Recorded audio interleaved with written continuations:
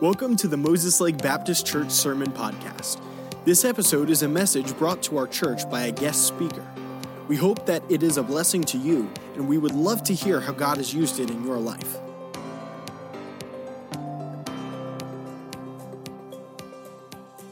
So 2 Corinthians chapter number 5, and we're going to look at verses 17 through the end of the chapter. And I want to just encourage you tonight with this message on the ministry of reconciliation. You'll find that right in verse number 18 that we have been given this ministry of reconciliation, and that's what I want to preach on tonight. So starting in verse number 17 through the end of the chapter, Paul says this in verse 17, therefore, well-known verse, therefore, if any man be in Christ, he's a new creature. And old things are passed away, and behold, all things are become new.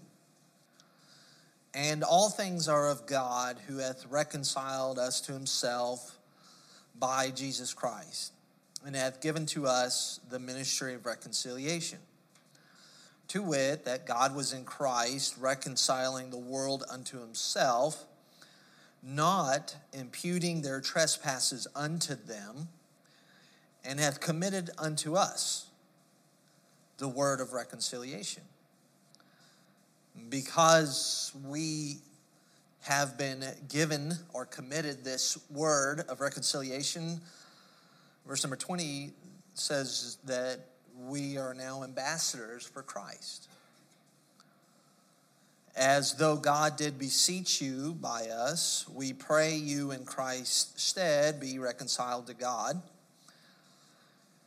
And verse number 21 is probably one of the most powerful verses in Paul's writings concerning the work of Christ in the gospel, that he hath made him to be sin for us who knew no sin, that we might be made the righteousness of God in him, in Christ. What a passage. It's really deep in its theology, rich in its doctrine, but so encouraging and immensely practical at the same time. So there's a lot of theological implications we could really dig into, but we have to hit on some of that. But I really want us to be challenged with the thought that God has given us a ministry. And God has given us a method to carry out that ministry. And that's kind of what we're going to focus in on tonight. So let's ask God to speak to us through his word and ask the Spirit to work in us. Our Heavenly Father, it's a joy to be here tonight, to get to fellowship with these brothers and sisters in Christ, and to spend time with the Fountains, and we're so thankful for this opportunity. I pray that you'll work in our hearts by the working of the Holy Spirit. May the Word of God have its intended effect in our lives, and may we be encouraged.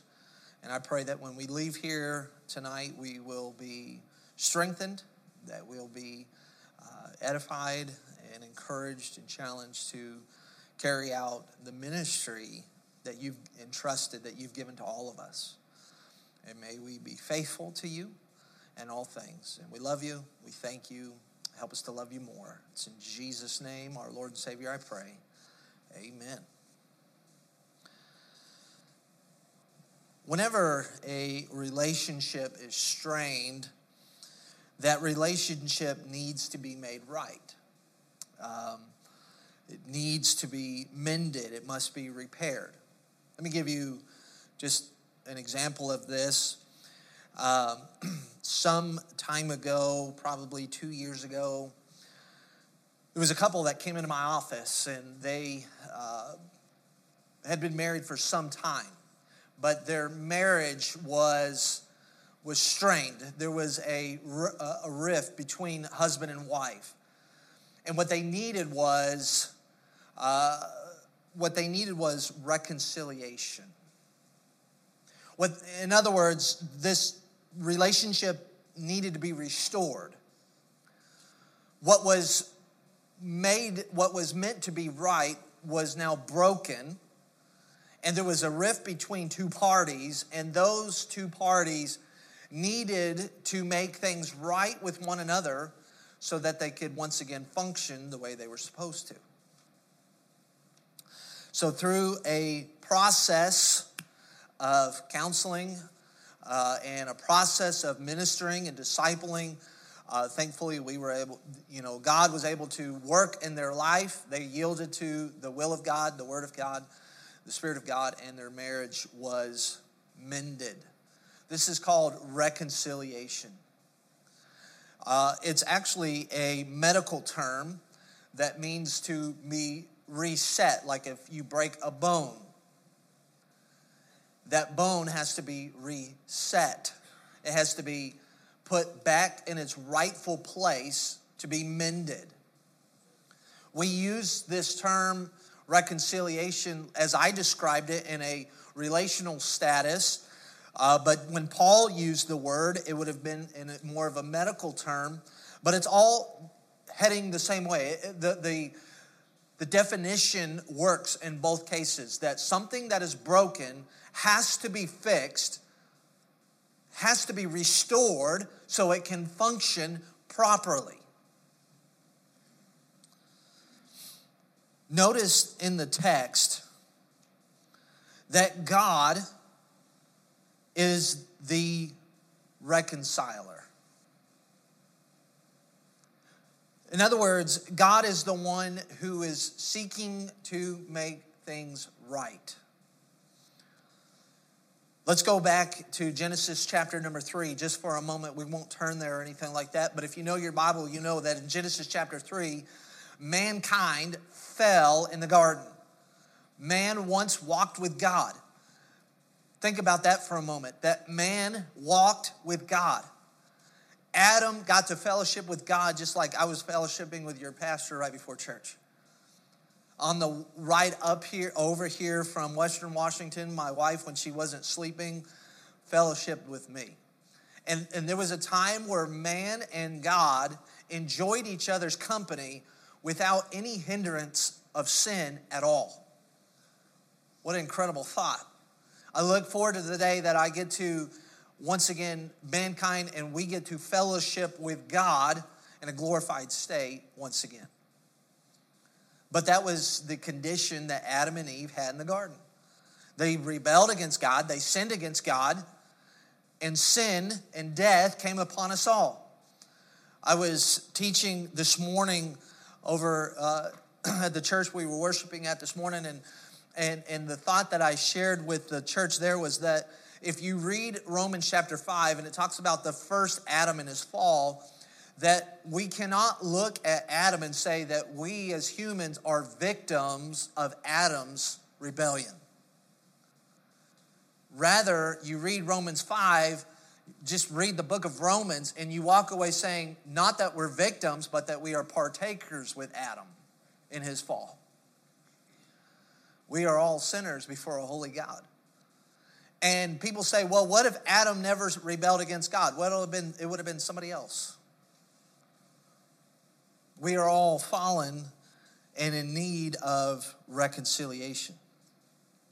Philip Ryken describes reconciliation this way: it is part of the message of salvation that brings us back together with God. All the way back in the beginning, God promised a Savior. God promised that mankind who is right with him, that fellowship would once again be mended, would be made correct, would be made right again. Jesus Christ was promised all the way back in Genesis chapter number 3, that from the seed of a woman would come one whose heel would be bruised by the serpent, but he would crush the head of the serpent. It's a very promise of salvation, that mankind who is fallen and broken and now alienated from God will one day be made right with God.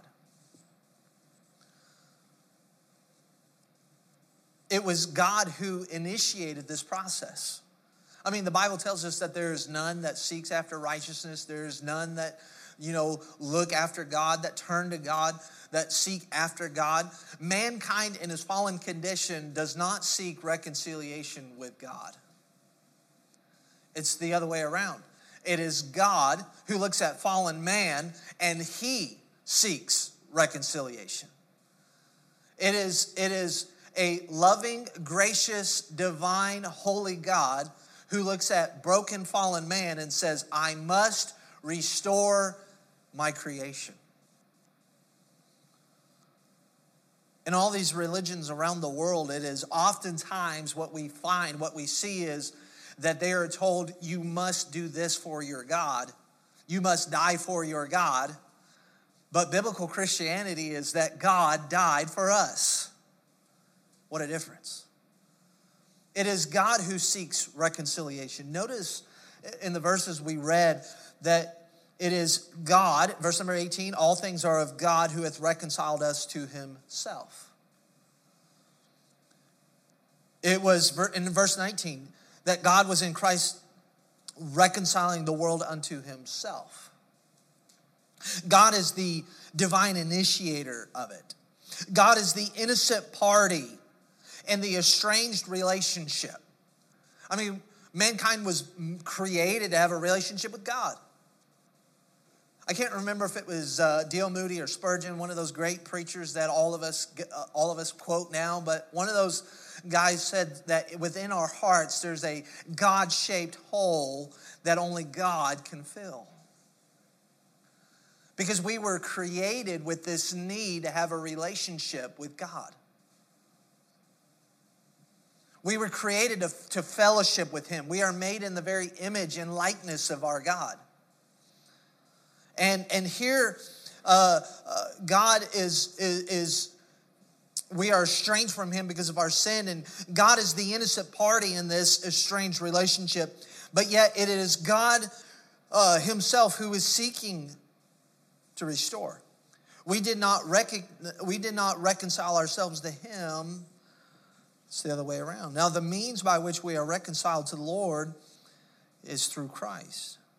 Right there in our text, it says that all things are of God who hath reconciled us to himself by Jesus Christ. In verse 19, that God was in Christ reconciling the world unto himself. The means of reconciliation is his own son, Jesus Christ. Now, listen, God did not send an angel. God did not dedicate a man. God did not designate an institution to be his instrument of reconciliation. Those things would fall short. Any man or angel or institution would not be able to successfully reconcile fallen man to a holy God.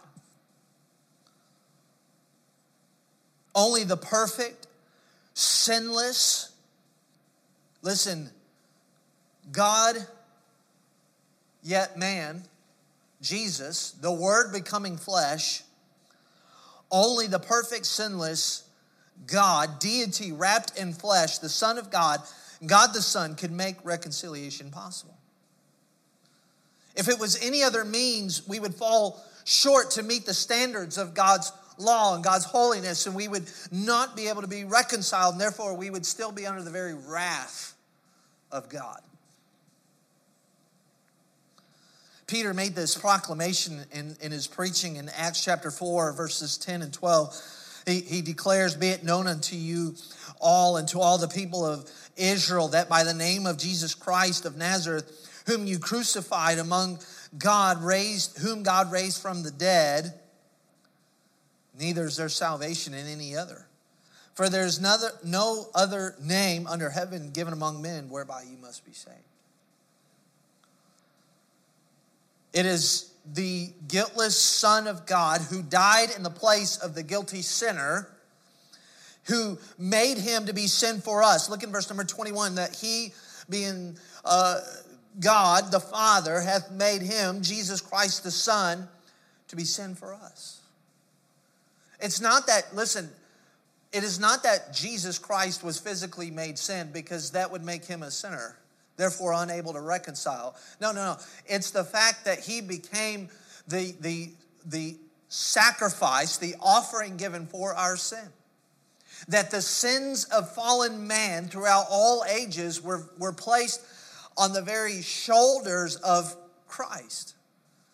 And there at the cross, he bore the very wrath of God for sinners. I mean, the Bible's clear that the wages of sin, what we get for our sin, the end result of our sin is always death. And when Jesus Christ went to that cross, it wasn't just a physical death that he was going to face, but it was the very wrath of God he was going to face. If you read in the Old Testament, you'll find where the prophets would use the term the cup of God to speak of his judgment, of his wrath. I mean, Jeremiah told Judah that God was going to pour out his cup upon them.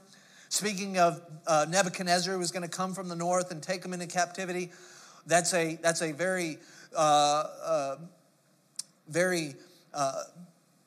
descriptive term of God's judgment coming on them. So you fast forward to the New Testament, Jesus is about to go to the cross, and he's in the Garden of Gethsemane with his disciples, and there Jesus Christ is praying. What does he say? He says, Lord, if there be any other way, let this cup pass from me. Let this cup of your wrath pass from me. I love what Charles Spurgeon said about the cup that he was going to drink from. He said, Jesus Christ did not sip from the cup of wrath on the cross of Calvary. Rather, it was poured out in full on him. Nobody's ever faced the wrath of God like God the Son did on the cross.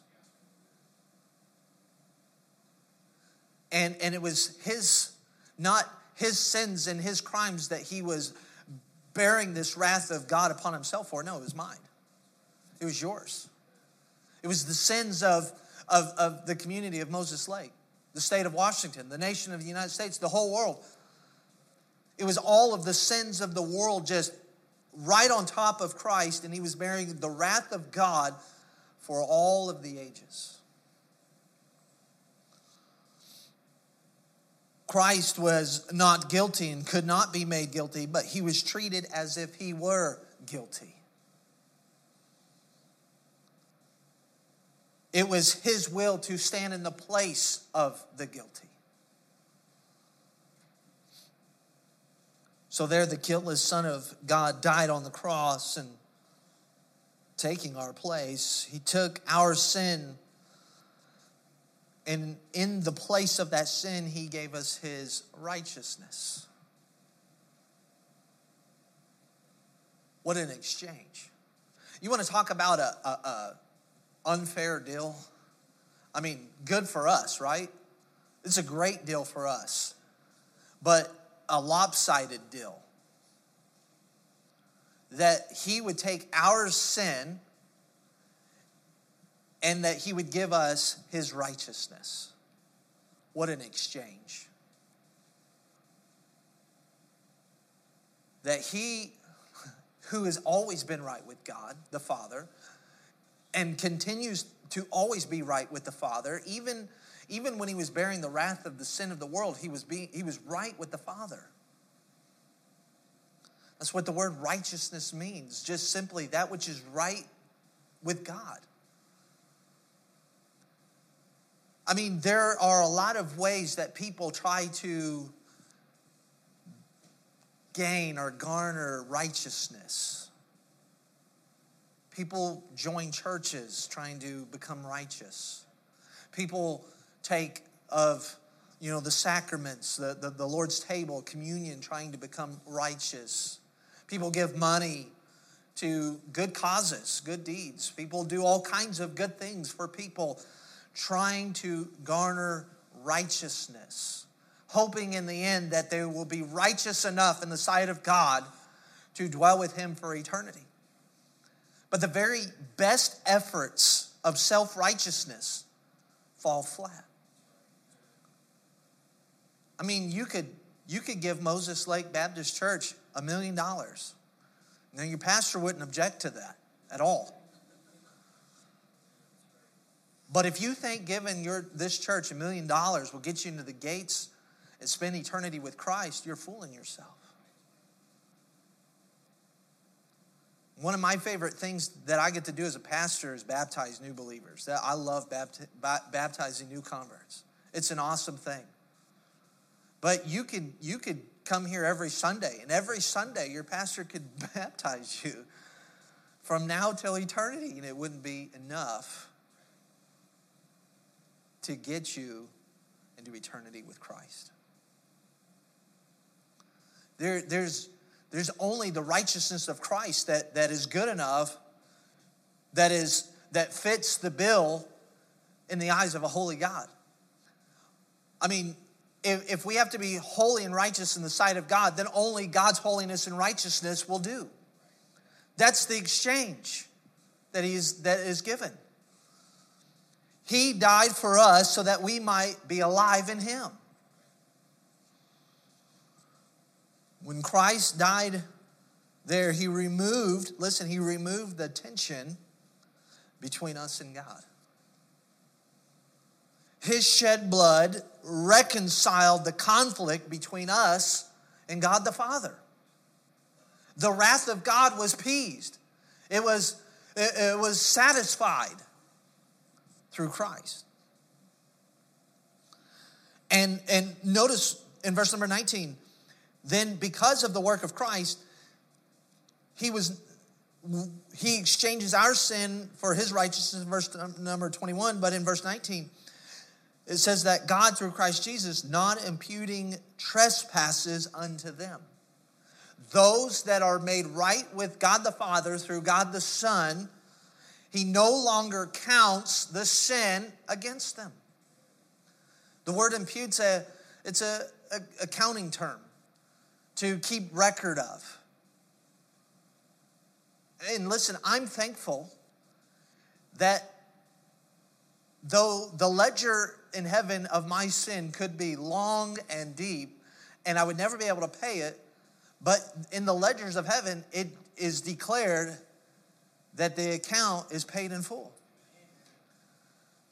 Years ago, my wife and I, we had a loan on a car, and it's a necessary evil sometimes, right? When you got to go get a loan for a car, it's the worst thing, but it's a necessary evil sometimes.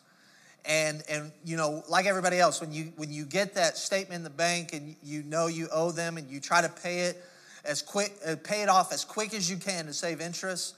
And it was a good feeling when we paid off that car, and I got this letter from our bank saying that our note was paid in full, and it showed at the bottom, it said balance due, 0.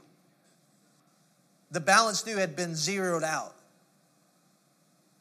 And I'm thankful that although the sins that I've committed would certainly condemn me to a Christless hell for eternity, which is what I rightfully deserve, although in that day there will be no judgment for my sin, because my sin has been paid for in full by the blood of Christ. And right there by my name, it says balance due, 0. Paid in full by the gracious, loving sacrifice of Jesus Christ. And all those who have come to know Jesus Christ as Savior by faith, this wonderful gift of grace is given, and your name is written in the book of life. And beside your name, the ledger says paid in full. By the blood of Christ. Not imputing, not counting your sin against you, but rather counting the righteousness of Christ applied to your life, to your account.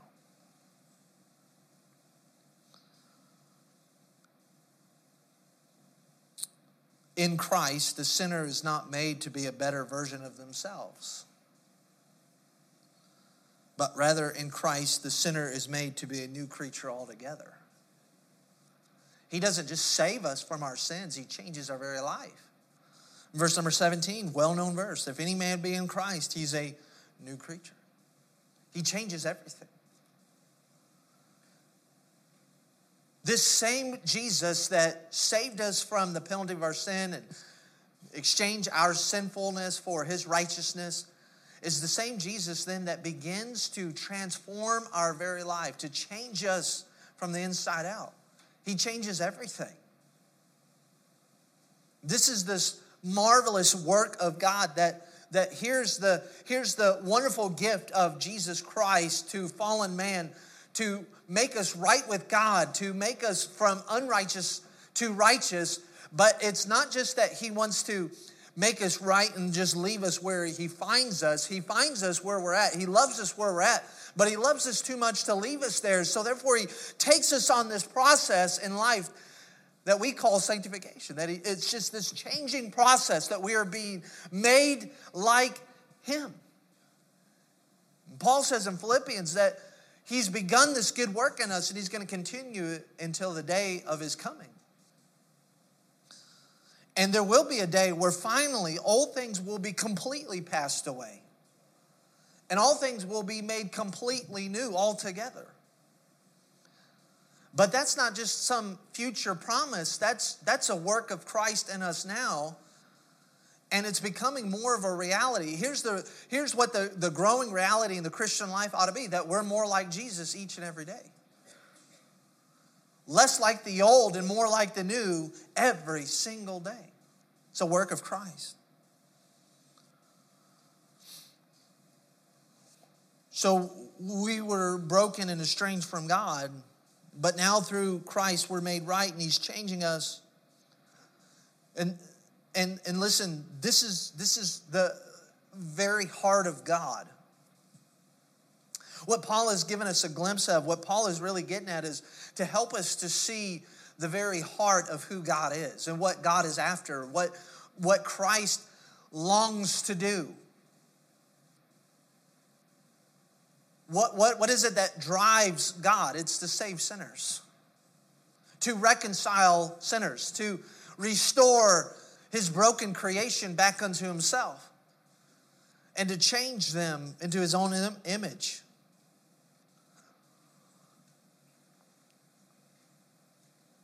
This is the very mission of God.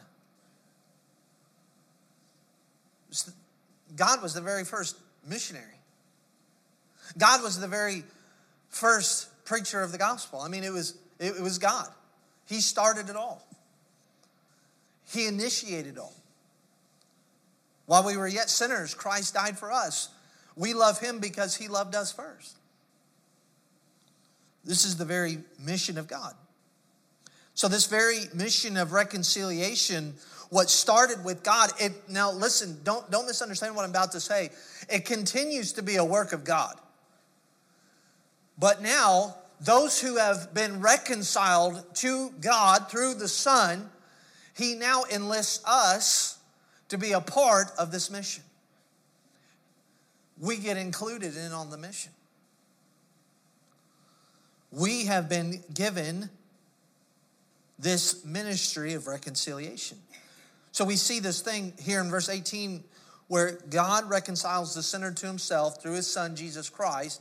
And then those sinners who are now in Christ Jesus, who are being made new through Christ, are now included on the mission.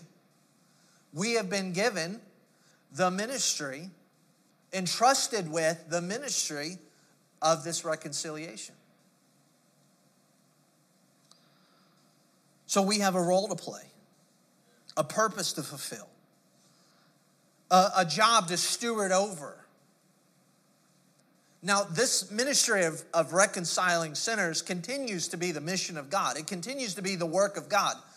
I mean, when a sinner is saved, you had a couple saved here this morning. You had some people saved this week. That's phenomenal. That's awesome. That was a work of God. I mean, when sinners are saved, whether it's in Moses Lake or Carlsbad or Timbuktu, it's a work of God. So don't misunderstand what I'm going to say. While it's a work of God, we have a role to play in all of this. We're just stewarding of this ministry. A steward is one who oversees the affairs or business of another. It is one who's given the charge to execute the desires of another. We know it's God's desire to see people saved, right?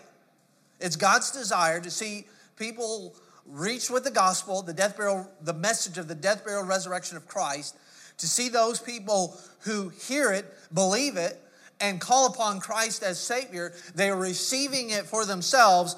That's the desire of God. So as a steward of that, it is now our responsibility to make sure that that desire of God is carried out.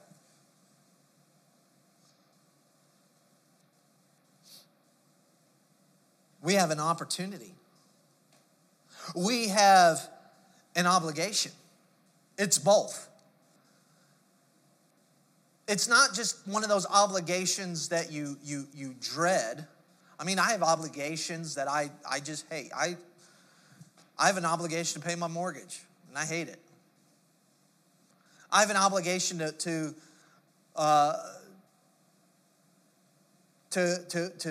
pay the bills, and I was going to say mow the grass, but now that I have a 12-year-old son, he has an obligation to mow the grass. There were certain obligations that I had as a pastor that now that I have staff, I'm just like, now it's your obligation. To you staff guys, I know what that's, I paid my dues. Did it for 7 years. And so there are certain obligations that you just kind of like, okay, I guess I got to do this. And then there are other obligations that you look forward to, that you love. One of my obligations as a pastor that I love is getting up and preaching the Word of God every Sunday. Every Sunday.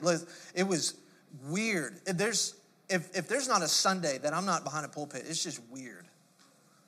Last Sunday, was in church, and I was just sitting in the pew, just sitting in the chairs like everybody else.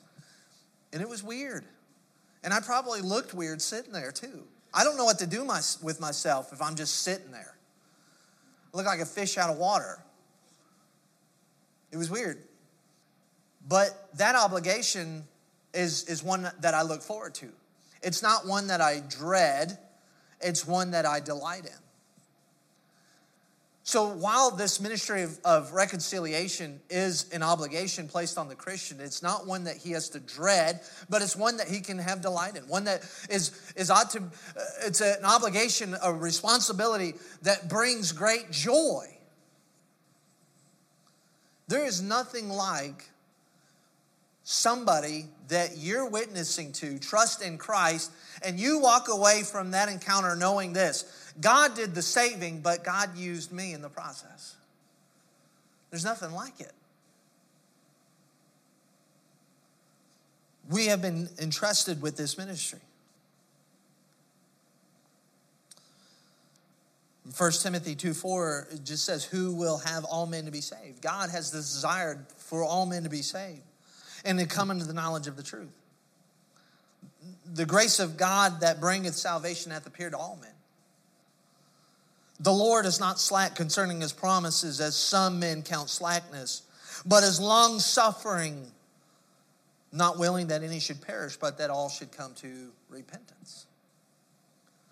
As stewards of the purpose and mission of God, we have to dedicate our lives to it. It's incumbent upon us. When Jesus left and ascended back to the Father, he commissioned the disciples to continue his mission, to take the great news of the death, burial, and resurrection of Christ, that salvation has now come to all men, that all sinners can be made right with God no matter of one's ethnicity. I kind of debated on preaching out of Ephesians 2 tonight, and what's so incredible found in Ephesians 2 is where you have the church at Ephesus, now where you have Jews and Gentiles who are being made one. They are being reconciled to each other. They're being made one through the gospel of Christ. And that they have this awesome responsibility now as one to preach Jesus, to take the gospel into their own community in Ephesus and around the world. We have this great purpose and high calling to fulfill. It ought to be our most noble priority. When it comes to a church, what is of first importance in the body of Christ? It's the preaching of the gospel. What's of first importance, whether you're talking about Moses Lake Baptist Church or Landmark Baptist Church or any other church that is the Lord's, what's their first priority? It's to declare the death, burial, and resurrection of Jesus Christ. That's our responsibility, our obligation, our purpose. Now, the measure of our success as stewards isn't based on the number of conversions we have.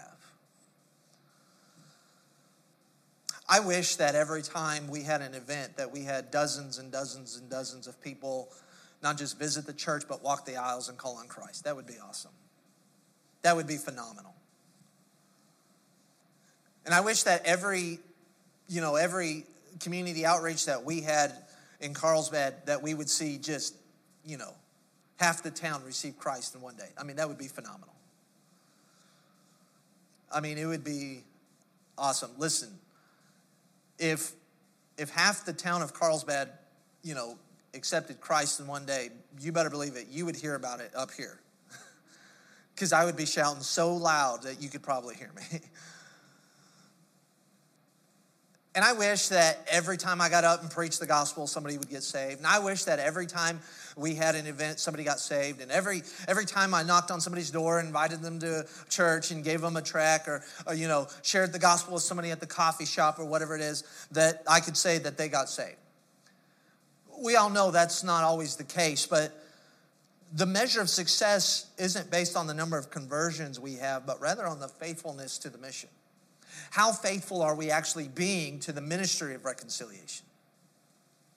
Not how many people did you see reconciled, but rather how faithful were you to involve yourself in that ministry? 1 Corinthians chapter 4, Paul says, let a man so account of us as the ministers of Christ and stewards of the mysteries of God.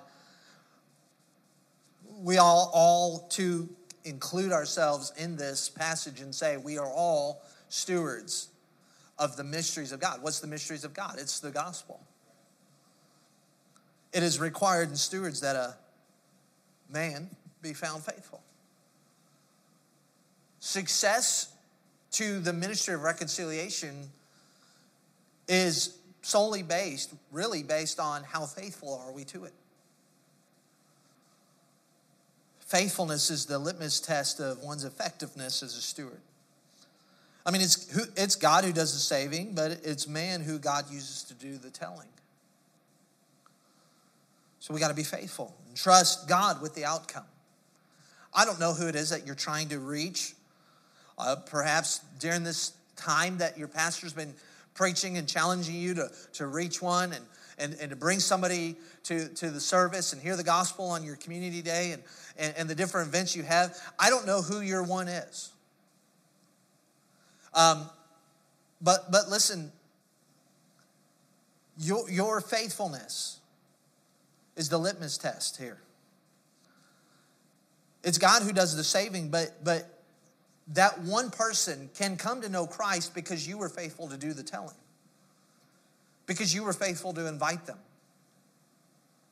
You say, well, I've been trying to talk to them for some time now, and I keep getting the cold shoulder. Listen, I've been there. I get the cold shoulder all the time. But what if the very next time is the day of their salvation?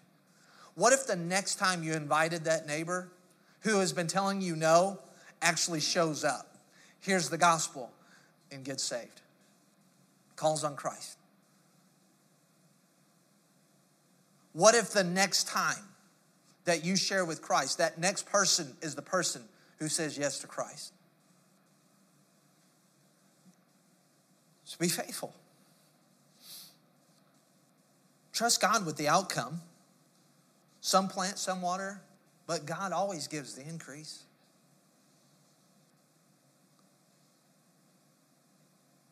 So we see this mission and ministry, and we're almost done here this evening. But finally, just look at this method that God has given us. I'm thankful that, so here's God saving sinners, and then he includes us in this process of telling people about Jesus Christ, using us as human instruments. I'm thankful that God didn't just leave it up to our own devices to try to reach people. No, God actually gave us the tools necessary to reach people. It says here in verse number 19 at the end that he hath committed unto us the word of reconciliation. So God's called us to partner with him. And then he's given us his word, the tools necessary to accomplish the ministry, the mission. He gives us the tools necessary. We've been hearing a lot about, military actions, and my heart breaks for what we're seeing on the news, what's happening in Afghanistan. That's heart-wrenching. It's heartbreaking. It's hard for military men and women to carry out their mission when they aren't given the proper equipment and support and those things. Typically, what would happen in a military engagement is that those troops being sent into an area to carry out a mission, they are given the tools necessary. When Jesus sent out his disciples, he gave them the tools necessary. He said, go and preach the word. Preach the gospel, the message. And then he told them, and I'm with you. He gave them not just the message, but he gave them his own presence and his own authority and his own power that's upon us. He told the disciples, I'm with you, yes, but then my spirit will come down. And he said, and this Holy Spirit will empower you, enable you to preach the gospel. He's given us everything we need. See, we don't have to conjure up ways to reach people. We just give them the gospel. Think about that. We're not salesmen out there trying to figure out ways to pitch Jesus to our community. I tell our church all the time, we're not salesmen out there saying, hey, how would you like to buy into our religion? We're not like the guy trying to sell vacuum cleaners and, the guy trying to sell, now it's not vacuum cleaners. Now it's to sell, security systems for your home. And the Vivint guy never gives up. We're not salesmen out there trying to figure out how to get people to buy into, into a church or buy into, a religion. We're just simple messengers conveying a message. And if people believe upon it or not, that's beyond our control. But we do have a message to give. And here's the wonderful thing, that the power of the gospel is not in the messenger, but it's in the message itself. The word of reconciliation has all the power of God on it. How else can you explain when, and I've done this, and I feel like, I don't know how you feel, but every time I give the gospel, I just feel so inadequate, right? You're sitting at a coffee table sharing the gospel with somebody, or I'm preaching the gospel behind a pulpit, or whatever the case might be, and I feel so inadequate, and I'm just, in my mind, I think of I have this dynamic gospel presentation that's going to, be given, and then when it comes time to share the gospel with this individual, it doesn't come out so dynamically. It kind of comes out more like, that's what it kind of sounds like. But then I fumble through, I've misquoted verses, I've fumbled through the gospel before. I even told a guy one time that Jesus died and resurrected and then was buried. In that order. Come on. And yet, somehow, some way, through this weak attempt of sharing the gospel, this person breaks down and calls on Christ and is marvelously, wonderfully saved, and their life is changed for all of eternity. And you're looking, you're like, whoa, that was awesome. Because, listen, the power wasn't in the messenger. It was in the message. You have the word of reconciliation. You go out in your community and just tell them that Jesus loves them, died for them, was buried, rose again. Be sure to get the proper order in there. And you declare the gospel, and people are saved. Not everybody. Not everybody hears is going to receive and believe, but there will be people who will hear, receive, and believe. Paul said, I'm eager to go to Rome and preach the gospel. He said, I'm not ashamed of the gospel of Christ, for it is the power of God unto salvation. When your pastor says, hey, we're having community days, and you go out and you tell people about Jesus Christ, the power is with you. It's in you. It's Christ working in you and through you. The power's in his word. You're not having to conjure up some way to get people here. Just tell them about Jesus.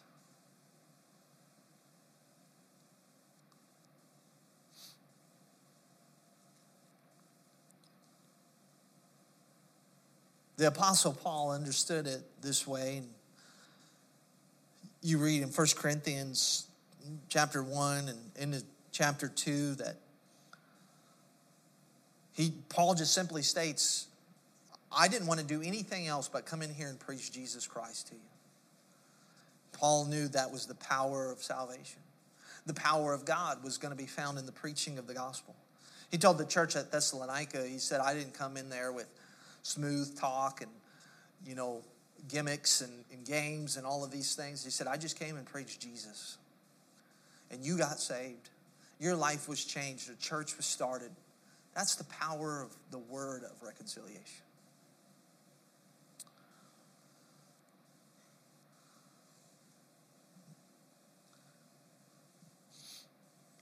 I want you to get this. We worked our way through this text, and here's kind of what we saw. Here's the line here. We were estranged from God. God sent his son to die for us, to make us right with him. So we have been reconciled. And then God incorporates us and enables us to be a part of this ministry, so that we who have been reconciled can go out into our families, our communities, and help those who are estranged from God become reconciled. So we who have been reconciled represent and work with the reconciler so that others can be what? Reconciled.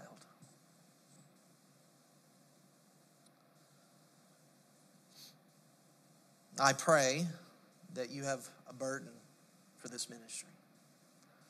I pray that you have a desire, a hunger for it. That you have a burden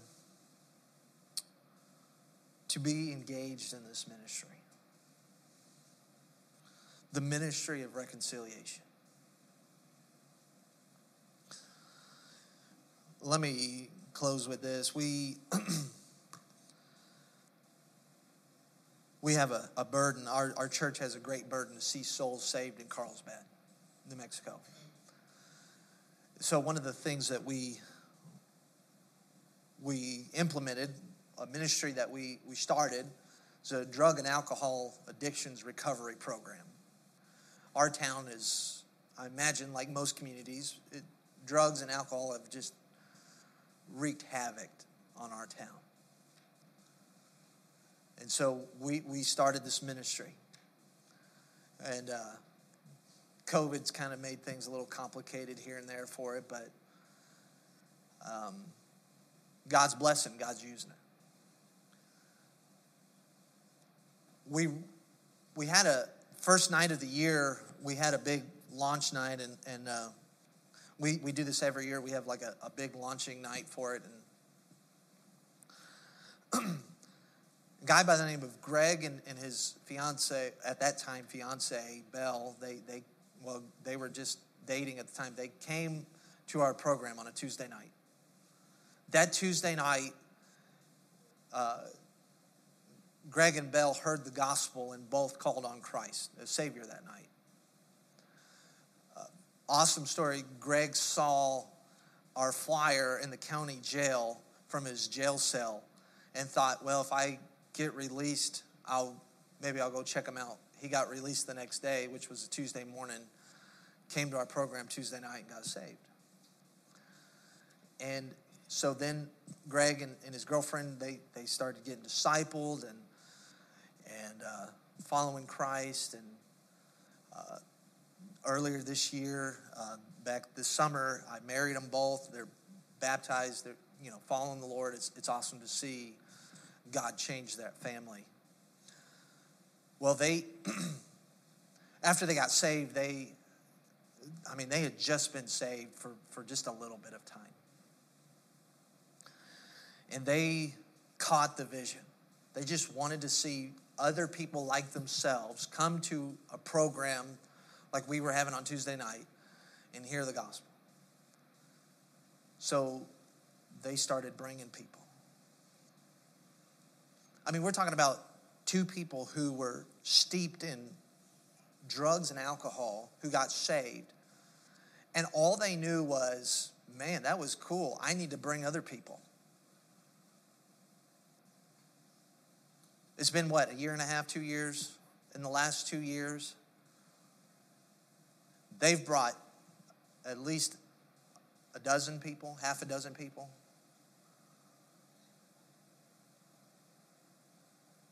And there's a couple in the church who got saved, baptized, and married because of them.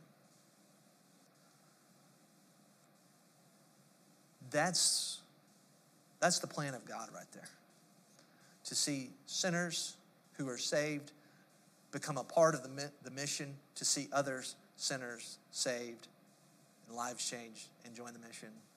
And it's just a continual process. It works. The plan of God works if we'll work it, if we'll involve ourselves. So I pray you have a burden to be a part of the ministry of reconciliation. Thank you for listening to this message. We hope it's been an encouragement to you. And if you'd like any further information about our church, we'd like to encourage you to visit mlbc.church.